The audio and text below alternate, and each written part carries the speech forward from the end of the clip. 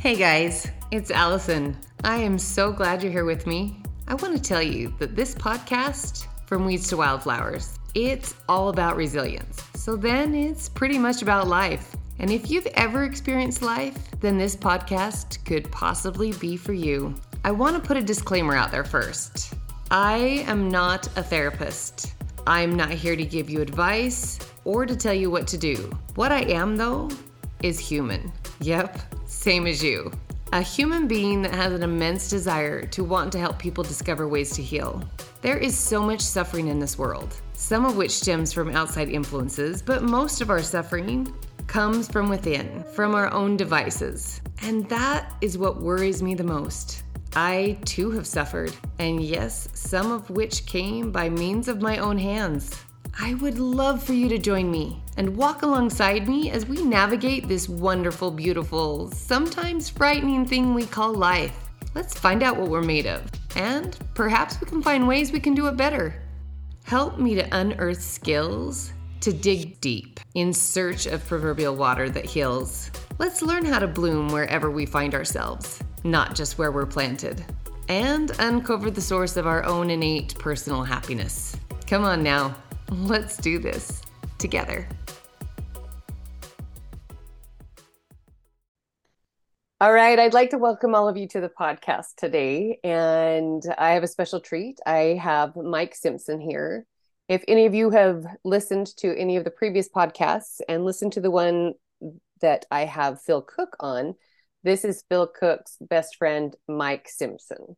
And they've been friends since they were 11 years old. But not only that, Mike is a professional in the field of mental health. And I will let him explain to you what that means so I don't muck it up. All right. Thanks so much, Mike, for being on the podcast today. Yeah, no problem. So in Phil's podcast, you spoke about the hypnosis work that I did with him. Yes. So I'm a specialist at working in the subconscious mind. And I use a few different modalities to help people work through their issues. One of the primary one that people reach out to have help with is hypnotherapy. But I'm also a neuro-linguistic programming master practitioner and also a health practitioner. So NLP is the short acronym for that. That's probably a little easier to say. I know I've heard the term NLP. Are you able to explain to me what that actually means? Maybe there's people who are listening who don't know either. Yeah. So NLP is a recognized. It's a modality that was really pulled together back in the 70s by a few hippies, in fact. and they were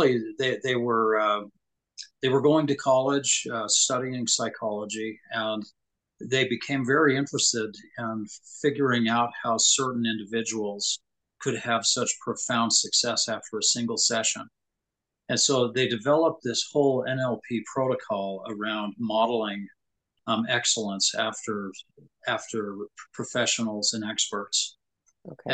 And so the whole theory behind NLP is, if that person can do it, then I can do it if I follow the same sequence of steps. And so they really did a deep dive into linguistics. And so that's where linguistic comes from. So neuro-linguistic programming, it's actually through linguistics, you can program new neural pathways inside of the brain. And so I use neuro-linguistic programming, mostly conversational, to help people dig up belief systems, limiting beliefs that are holding them back. And, you've probably heard the term before that perception is reality. Mm-hmm. And so my specialty is to be able to crawl into someone's perception, understand it, and then help that person recognize some of the blind spots in their perception that prevents them from seeing certain aspects of reality that's causing pain and problems for them. And so I use NLP to really help someone reinvent themselves, reinvent a new perception, and really go in and identify what's stopping them from having that new perception. And it goes a little deeper than that too. So we'll dig up people's belief systems, we'll look at their perception, but through hypnosis and through NLP, we also have the ability to disassociate trauma from a memory. And So this tear this it is apart from the memory yeah, almost. yeah. And so when any of us ever go through trauma, the limbic system of the brain, it actually records the negative emotions that are associated with that experience. Okay.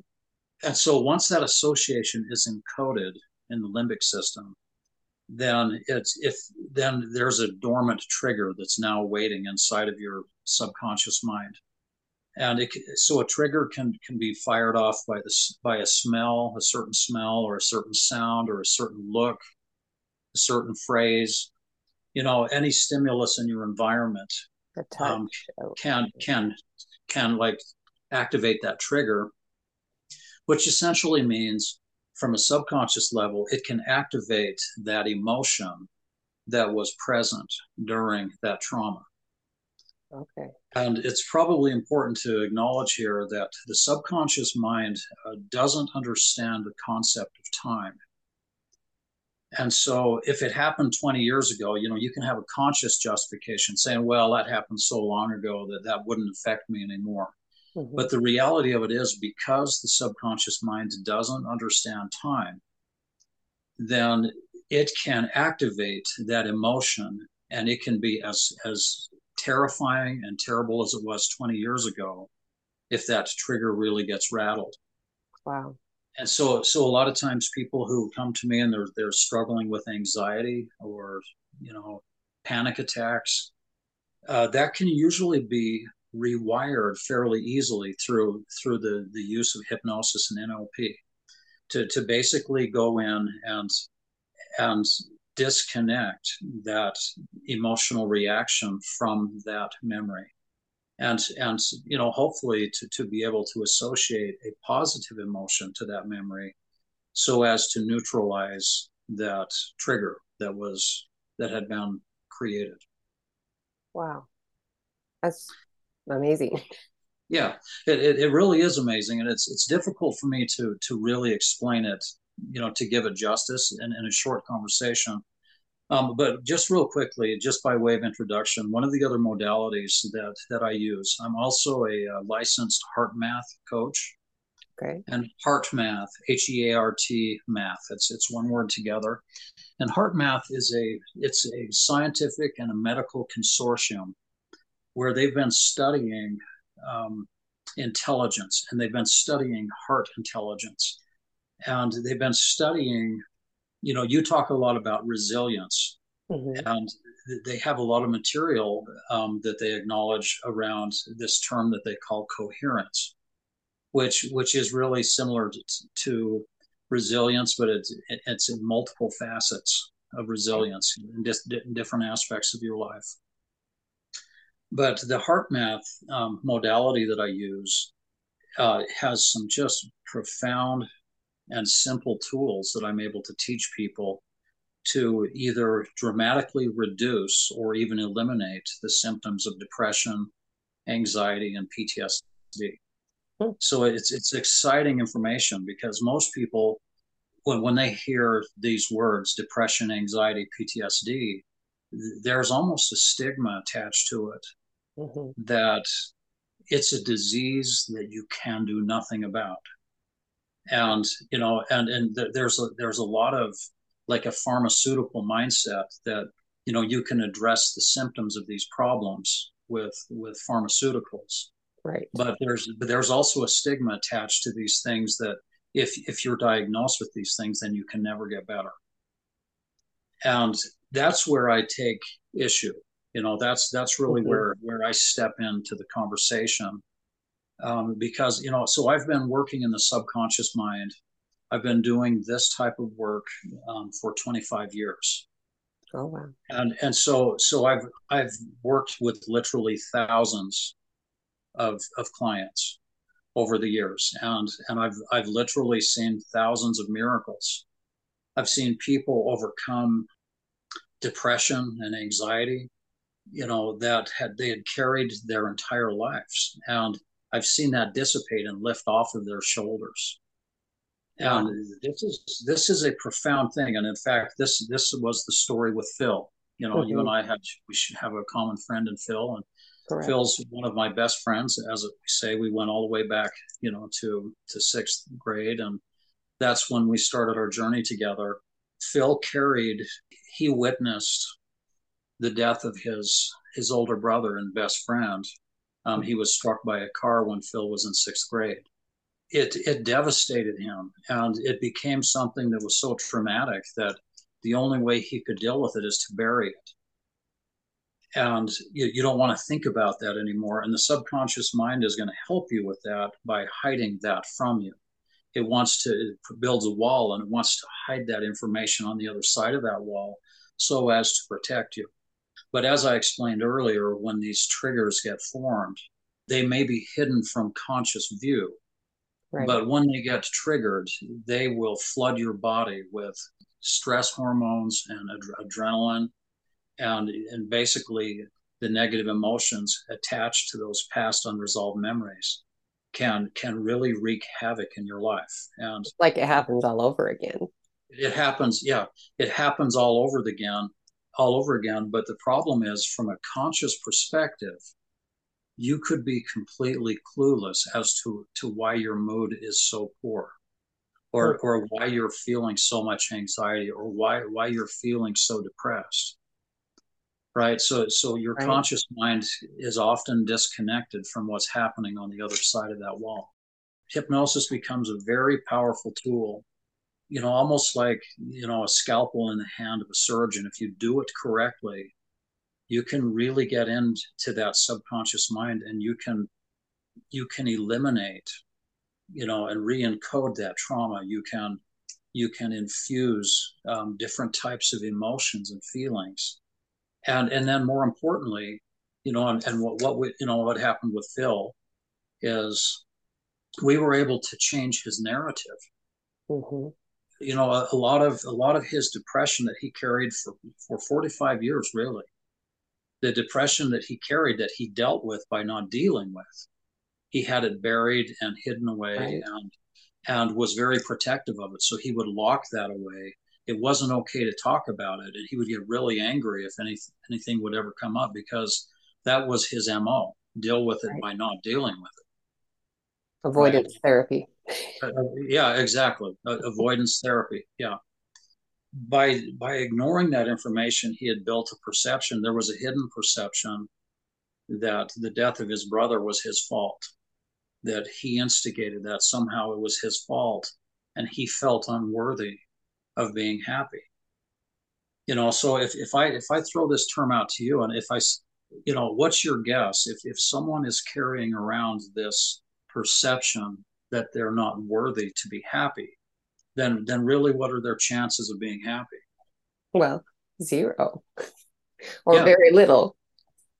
Yeah, they won't try because they believe they don't deserve it, and that might not even be a conscious perspective. Right. It's just, they become so programmed to avoid that they become experts at being distracted at things that they're good at. I mean, just from things that I've learned and things that I've been through in my own life, if you avoid it long enough, even though it's not a conscious thought, it becomes you. You become that way. And so you end up attracting what you are. Yeah, that's absolutely correct. There's a frequency that's attached to that negative perception. And so the negative perception reinforces a negative emotion that's just always like a low-grade fever running in the background. Do you feel like it's like a positive loop? You know how our bodies have feedback loops. Would it be more like a positive feedback loop instead of like a negative? Because in a negative feedback loop, the body shuts down once it gets, like with high blood pressure, once it gets to a certain point, then that stimulus shuts back off. But it sounds like it's almost like a positive feedback loop on a low grade level. Do you know what I mean? It keeps feeding it underneath the scenes. That's right. Yeah. I mean, the worse I feel, about myself, the more unworthy I feel, the worse I feel. And the worse I feel, the more unworthy I feel. And so that becomes a self-reinforcing perception that starts to run subconsciously. It becomes a program. And, maybe I can explain a little concept here that would really underscore what I'm saying here. So there were some scientists that performed some tests on rats in mazes that I was really amazed by this story. So the rats, they would let the rats into the maze, and they put these little sensors on the heads, on foreheads, to measure the activity in the frontal cortex.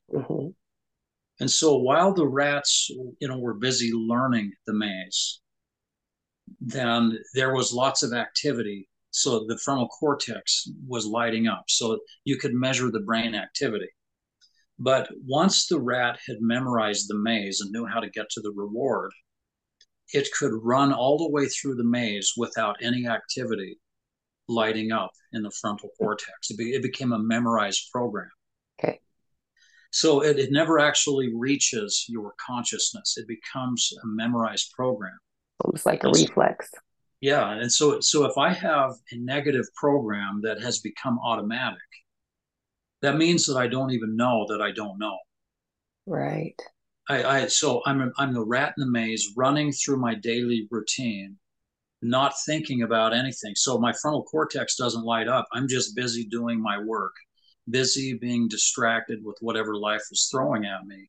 And as long as I stay busy, and as long as my productivity can be strong, then I don't have a problem. But can you see what kind of problem comes into my life when that maze gets disrupted? When suddenly the open door that I used to automatically run through now has a slot there that prevents me from running through the door post. As soon as I hit that door, as soon as I hit that door, what happens with my frontal cortex is it instantly lights up. It wakes me up from that subconscious dance that I was doing. And so that's what I want to help people do is break the loop. Yeah, break the loop. Interrupt the cycle. Yeah. Okay. That's right. And once you've broken the loop, then you can empower someone. You empower them to say, look, this is as simple as making a choice. It's just a choice. That's all it is. And what people figure out is, sometimes let's just say someone has a trigger that fires on them 50 times a day. Let's say they've been through something really traumatic, and 50 times each day that trigger is firing and it's affecting them for 3 or 4 minutes at a time. Well, how much time does that siphon out of someone's day trying to manage those negative emotions that are firing outside of their awareness? Not to mention what it does to their body. Yeah, exactly. It's wasting mental cycles. And so not only that, but what's happening in their body is when these negative emotions are creative, these things are expensive.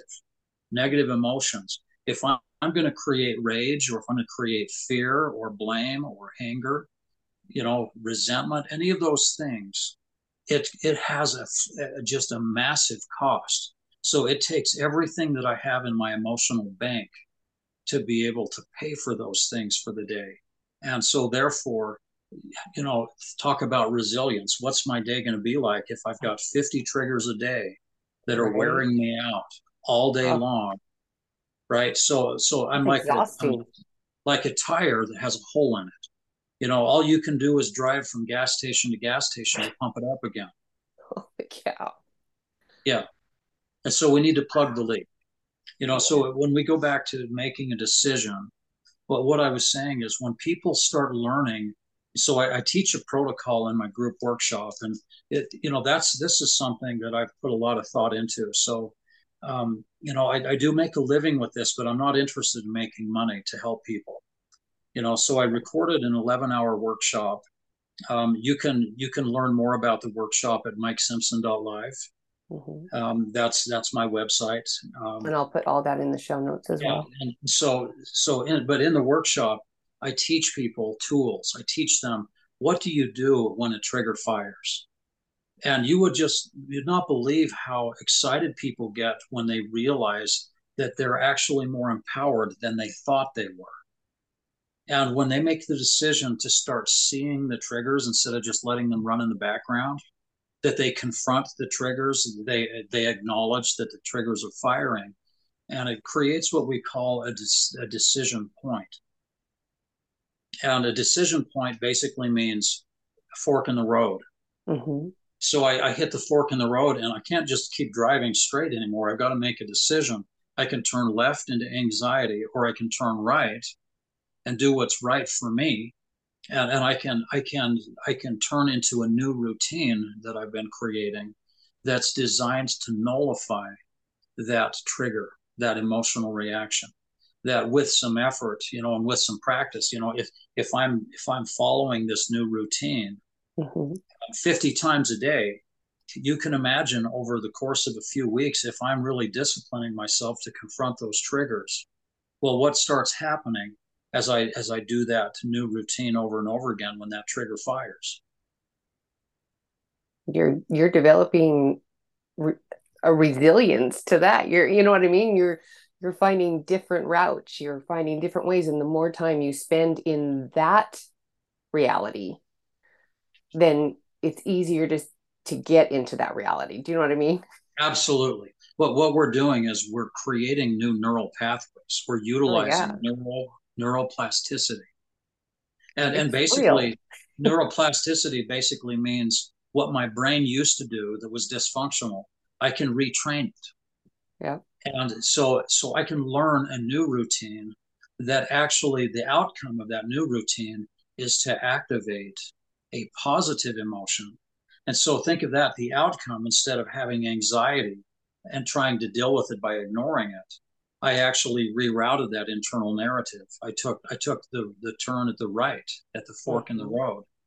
And I went through my little new routine, and it ended with gratitude. And then you think about what is the frequency of gratitude compared to the frequency of fear or pity or resentment or blame or whatever. That's crazy amazing. You said, you've seen miracles, thousands of miracles, I changes in have, people's lives. I I have, mean, yes. that's got to be just in and of itself so rewarding, seeing people actually change their lives. It is amazing. It's really what drives me each day. I can Uh, see. yeah, you give someone a hand up, and that happened with Phil. With Phil, we were able to disrupt his hidden dark loop. In hypnosis, we were able to give him an experience where he could make peace with his departed brother. And it wasn't just a thought that he was thinking, but Mm-hmm. it was an experience that he had. And so getting him to this place where we're going to rewrite the narrative, we got him to the place where he would have a chance to make his peace with his brother. And it's probably no surprise to you or the listeners that the first thing his brother said to him is, I've been trying to reach you for 45 years, but you haven't been listening because you've been preoccupied with Mm-hmm. punishing yourself and with shutting down your emotions. I couldn't get through your wall. Wow, so powerful. I mean, I feel it. Yeah. You have I, a book called The Miracle Bridge. Is that where you put some of these miracles that yeah. you've experienced? Yeah. So The Miracle Bridge is my book. It's something you can purchase out on Amazon. Mm-hmm. And the Miracle Bridge started out really as nothing more than we were getting these 5-star Google reviews out on our website where people were telling their story. Mm-hmm. And my wife, she just kept begging me. She said, "You got to write these stories down." And once in a while, even these Google reviews would get deleted. They would just disappear. And so I started to record them, write them down before they disappeared, because we ended up losing several of those. And I don't know why, I don't know how, but they would just get deleted. It started that way, where we started to record these stories, and then at some point I just knew that I needed to write a book. Probably in the most hectic part of my life, when I was the busiest, word was getting out, the type of results that we were creating with these people. Mm-hmm. And I'm just going to tell you that my typical client usually comes to me when nothing else has worked. That's when they Last usually knock resort. on my door. And the X-ray machines, it's not showing them anything. The blood tests isn't showing them anything. The medication isn't working. This is the typical story that I hear from my client when they come to me, and they're like, I don't know what else to do. What I have learned, this term psychosomatic, which acknowledges that often unresolved emotional and psychological issues, if they're unresolved for long enough, eventually they start manifesting in physical ways. So it's not much of a stretch for an unresolved emotional trauma to turn into dis-ease. And I state it that way very emphatically. It's dis-ease. My body starts breaking down, and no differently than maybe, what would happen to my car if I keep driving it with a low tire. It's at some point the tire is not only starting to wear funny, but it's starting to wear out my transmission on my car, and the axles is being bent, and just things start to go wrong when we're living and ruminating in that negative energy that has become our normal. Yes, I agree. When I was talking on another podcast about the fact that with disease, mental health had gotten such a terrible stigma. People with mental health problems had swept them under the rugs. Nobody wanted to talk about mental health. Well, it's finally come a little more to the surface, right? It's been brought to the surface a little bit more. But here's the reality of it is, they talk about physical health versus mental health. Well, there isn't really a line between them, because as a nurse, I saw so many people come in with physical health problems that also had mental health problems because of the physical health problems. Yeah. It's a vicious cycle. What comes first, the chicken or the chicken egg? Or the egg? Exactly. And HeartMath is really a proponent of what you're saying as well. It's when we get out of coherence or we get out of alignment, there's different aspects of our life. There's the emotional, there's the spiritual, there's the physical. And if any one of those aspects gets out of alignment, then it affects the other ones. Right.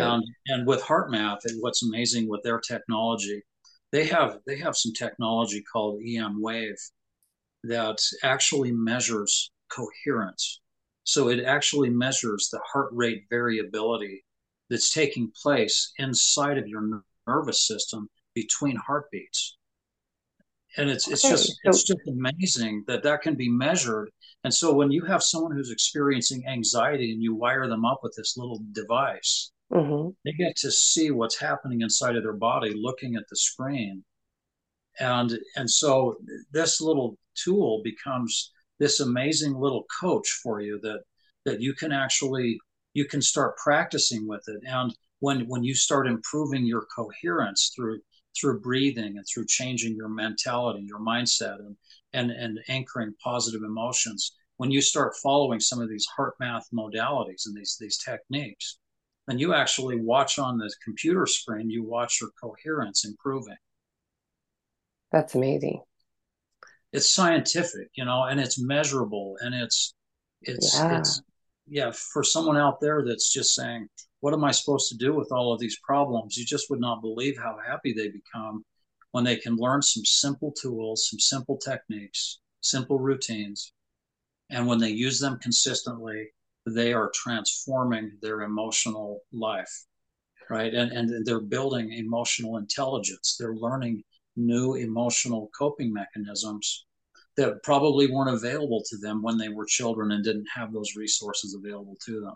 Well, and they can do more than survive. They can start to thrive. I'm a breathwork facilitator. Just in doing this course, it's 6-month long course. And the first 3 months we do works on ourselves. And so we are ending up, we embody it, right? And honestly, Mike, it is amazing. It is amazing just what breath can do, how it's changed me on the inside. I'm curious, because I don't know enough about this, with NLP and hypnosis and this heart math. Yeah, that's right. I was going to call it heart mapping, but heart math. Do you use them all together?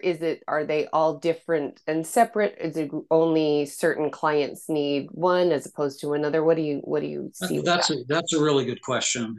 I would say that I've had a tremendous success rate with hypnosis because I do the prep work with NLP Okay. and with heart math. So, in fact, this workshop that I told you that I recorded, it's a 12-hour workshop. Mm-hmm. It's all of the prep work is built into that workshop. It's the foundational work that you want to take someone through before you go in and try to start changing someone's thinking, right? So with NLP, you don't want to just try to change something without understanding why it's there.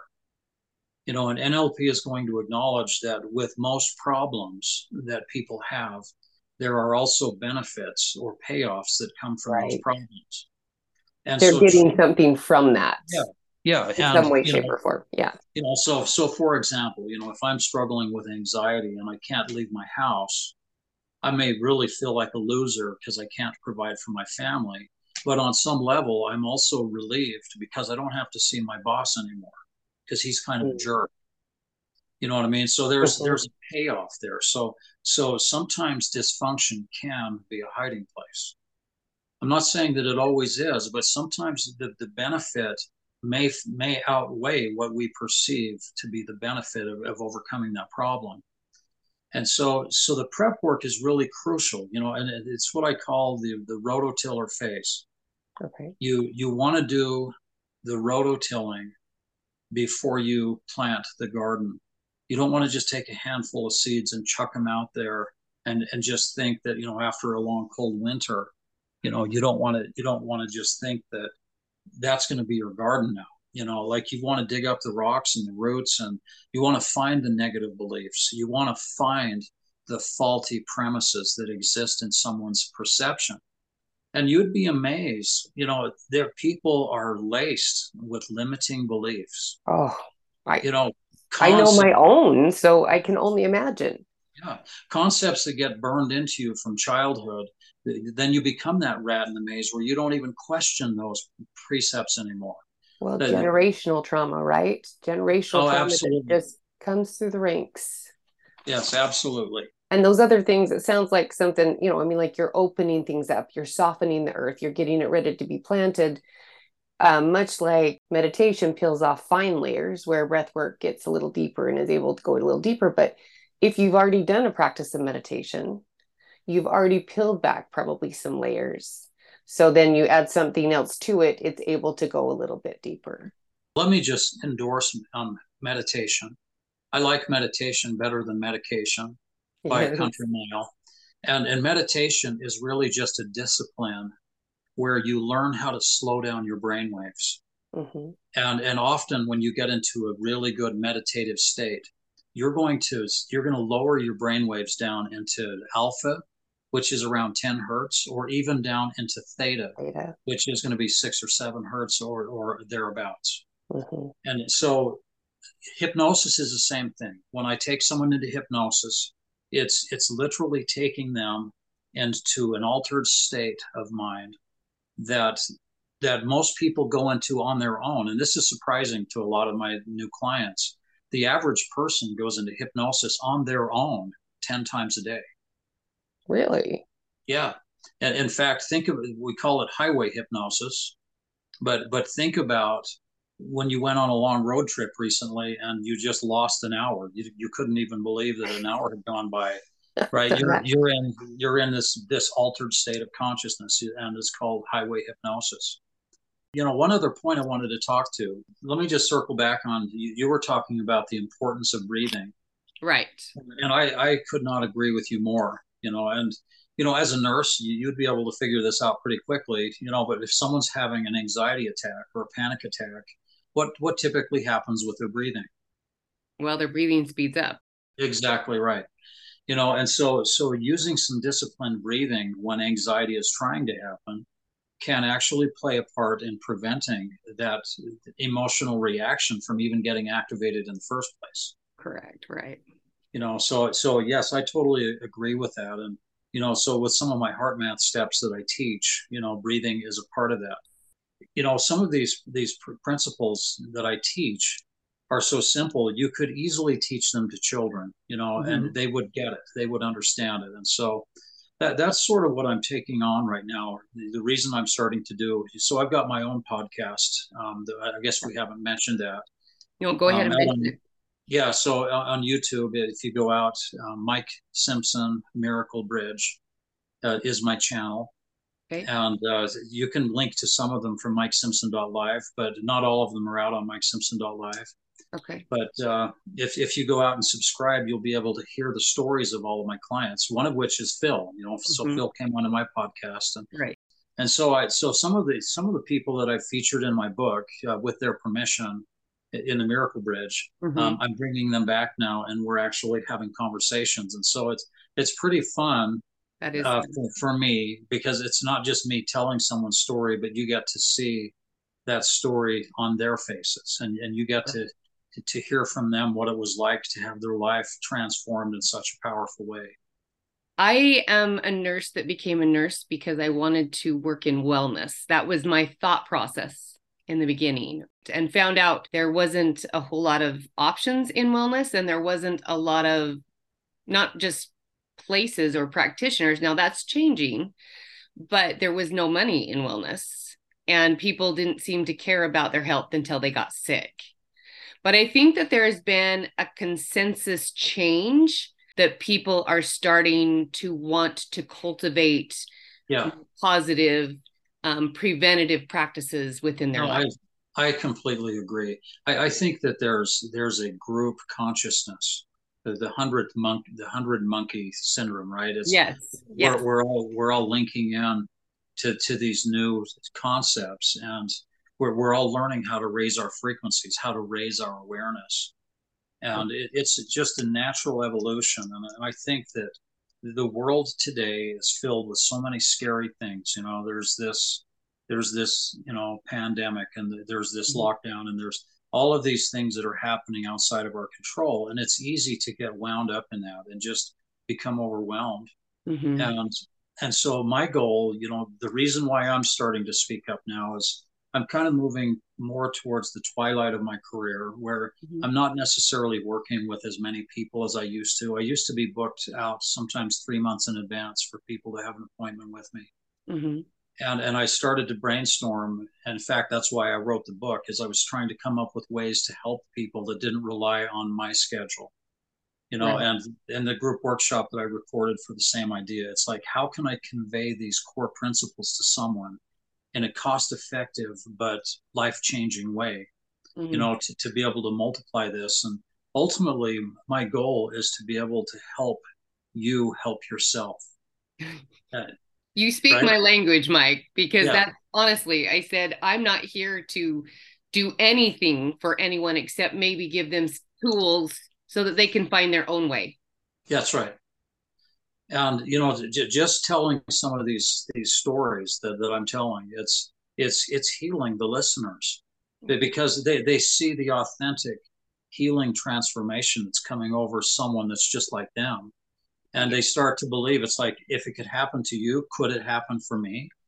There's a new shift that's really taking over, and I'm trying to do my part in raising that group awareness. And, I think this conversation today, well, I believe it will help someone out there who needs to hear what we had to say. Even if it's just one person. That's right. Right?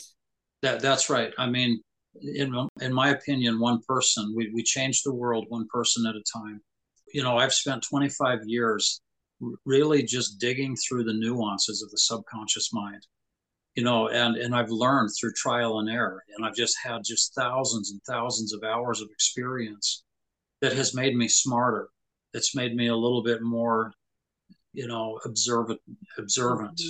And so my goal right now is, if I could take every secret that I've learned and make it available to someone else and show them how simple it is, and they can start doing the same thing, and then that starts radiating out from them. Then it really is. It's like, it's networking, right? We connect to someone, we help them change, and they're going to connect to 3 other people, and it's going to help them change. It can't help but radiate itself out.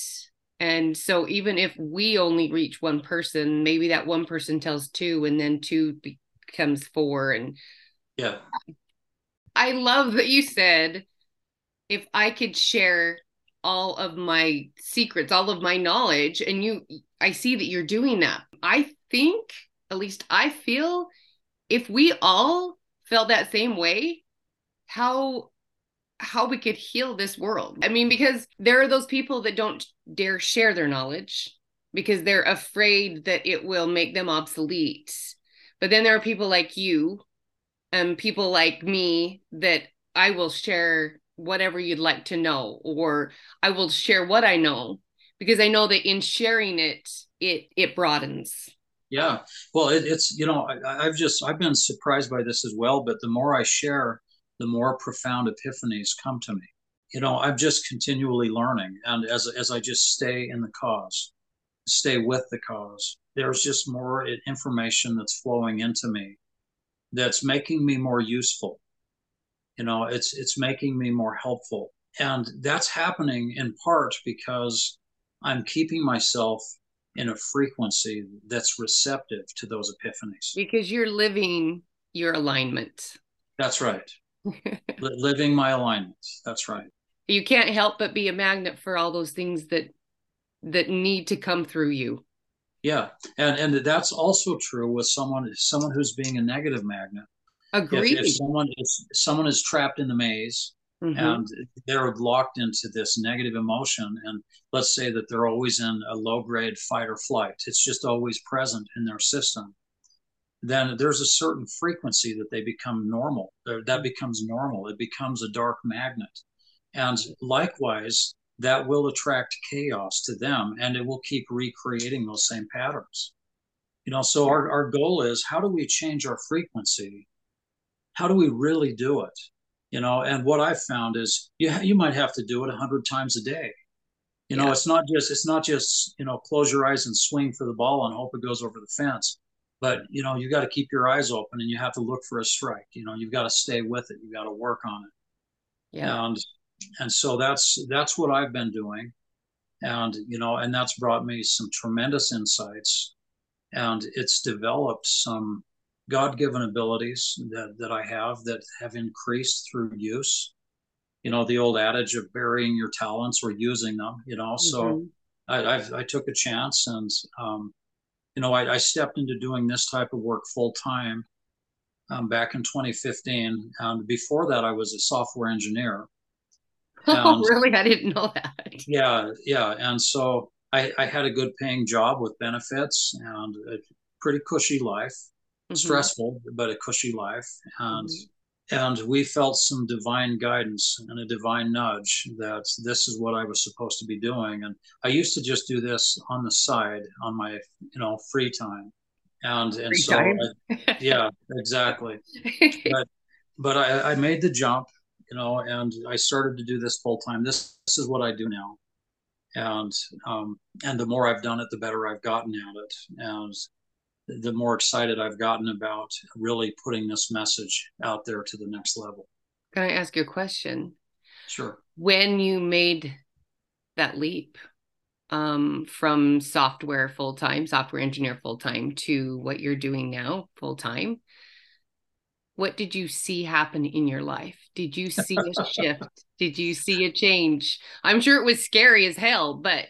Well, I'll tell you what I envisioned in my mind when you were talking is I jumped off of a ship and landed in a little canoe that was being tossed and tossed in the big waves, because that's what it was like. It was really scary, and it was an absolute leap of faith. But what I found amazing is, my wife was encouraging me to quit for years because I was working 2 jobs. I would work weekends and nights with the counseling that I do, and then I was doing software and engineering during the day. And I was burning the candle at both ends, and probably not doing either very well. I was just I was not resilient. But my wife was good enough, and she believed in me, and that really played an important part for me. Is she knew that this is what we were supposed to do. She knew this is what I was supposed to do, and it was like, if you build it, they will come. Uh-huh. And she convinced me to do that, and so I quit my job, and we were hoping we were going to be able to pay our bills with this next thing, and there was a transition for sure, but Absolutely. probably a year after that is when I was so busy, I was so booked out that sometimes a client would have to wait 3 months to be able to get in and see me. So Okay, so and follow-up question to that is, what did you feel happen internally? Did you feel a shift inside yourself when you made that leap? that's a really good question. I was able to embrace my gift. And so when I was working on a computer all day long, I could do my job adequately. Mm-hmm. Maybe some would argue that, but I could do I could do my job adequately.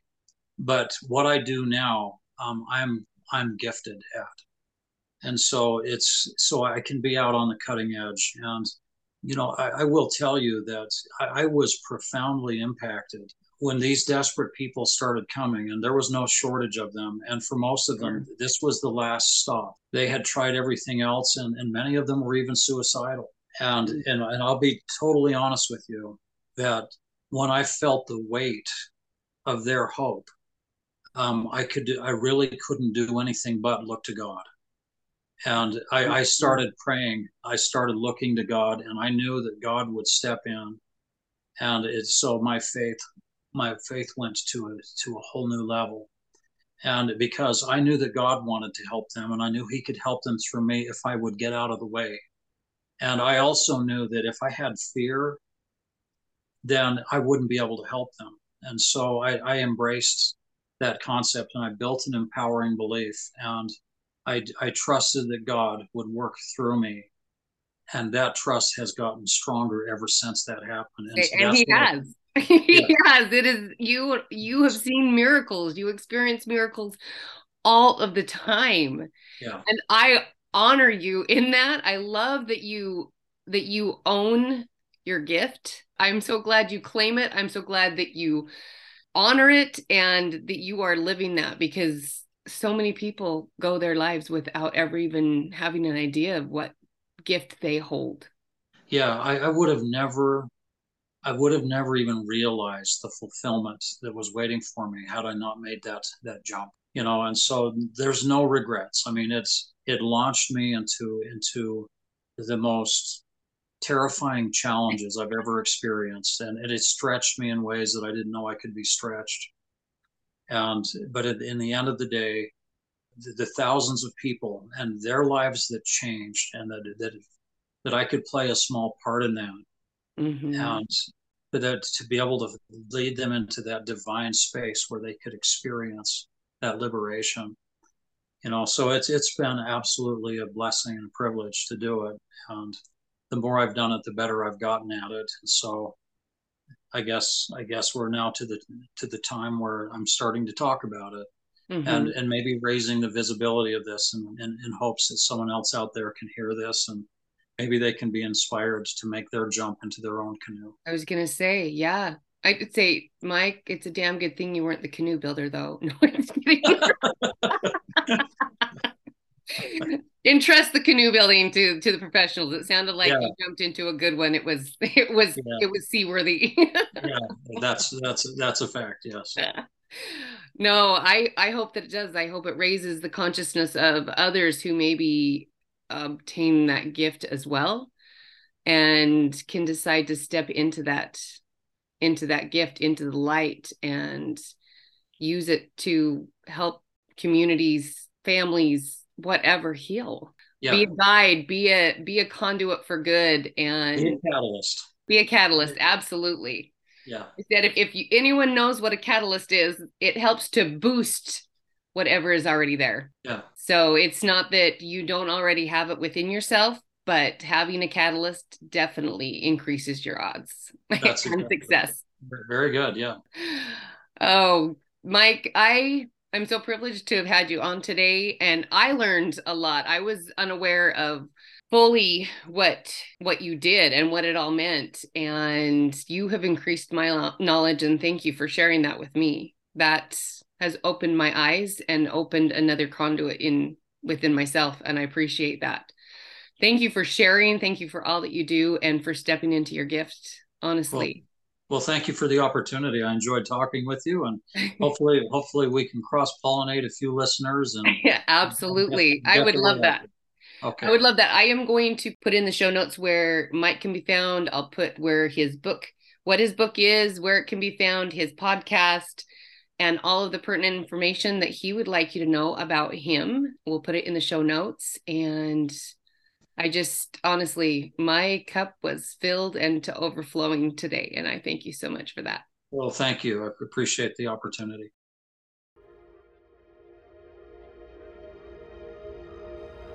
What a great conversation. Thank you so much for joining me today. So much goodness and so many tidbits to take away from today's conversation. I hope that this episode caused you to pause, to think, to feel, and maybe dig deeper in the search for resilience within yourself. I hope that some of you were able to find things here to add to or to help you hone tools you've already acquired in your individual search for resilience. I can't wait to see you next time.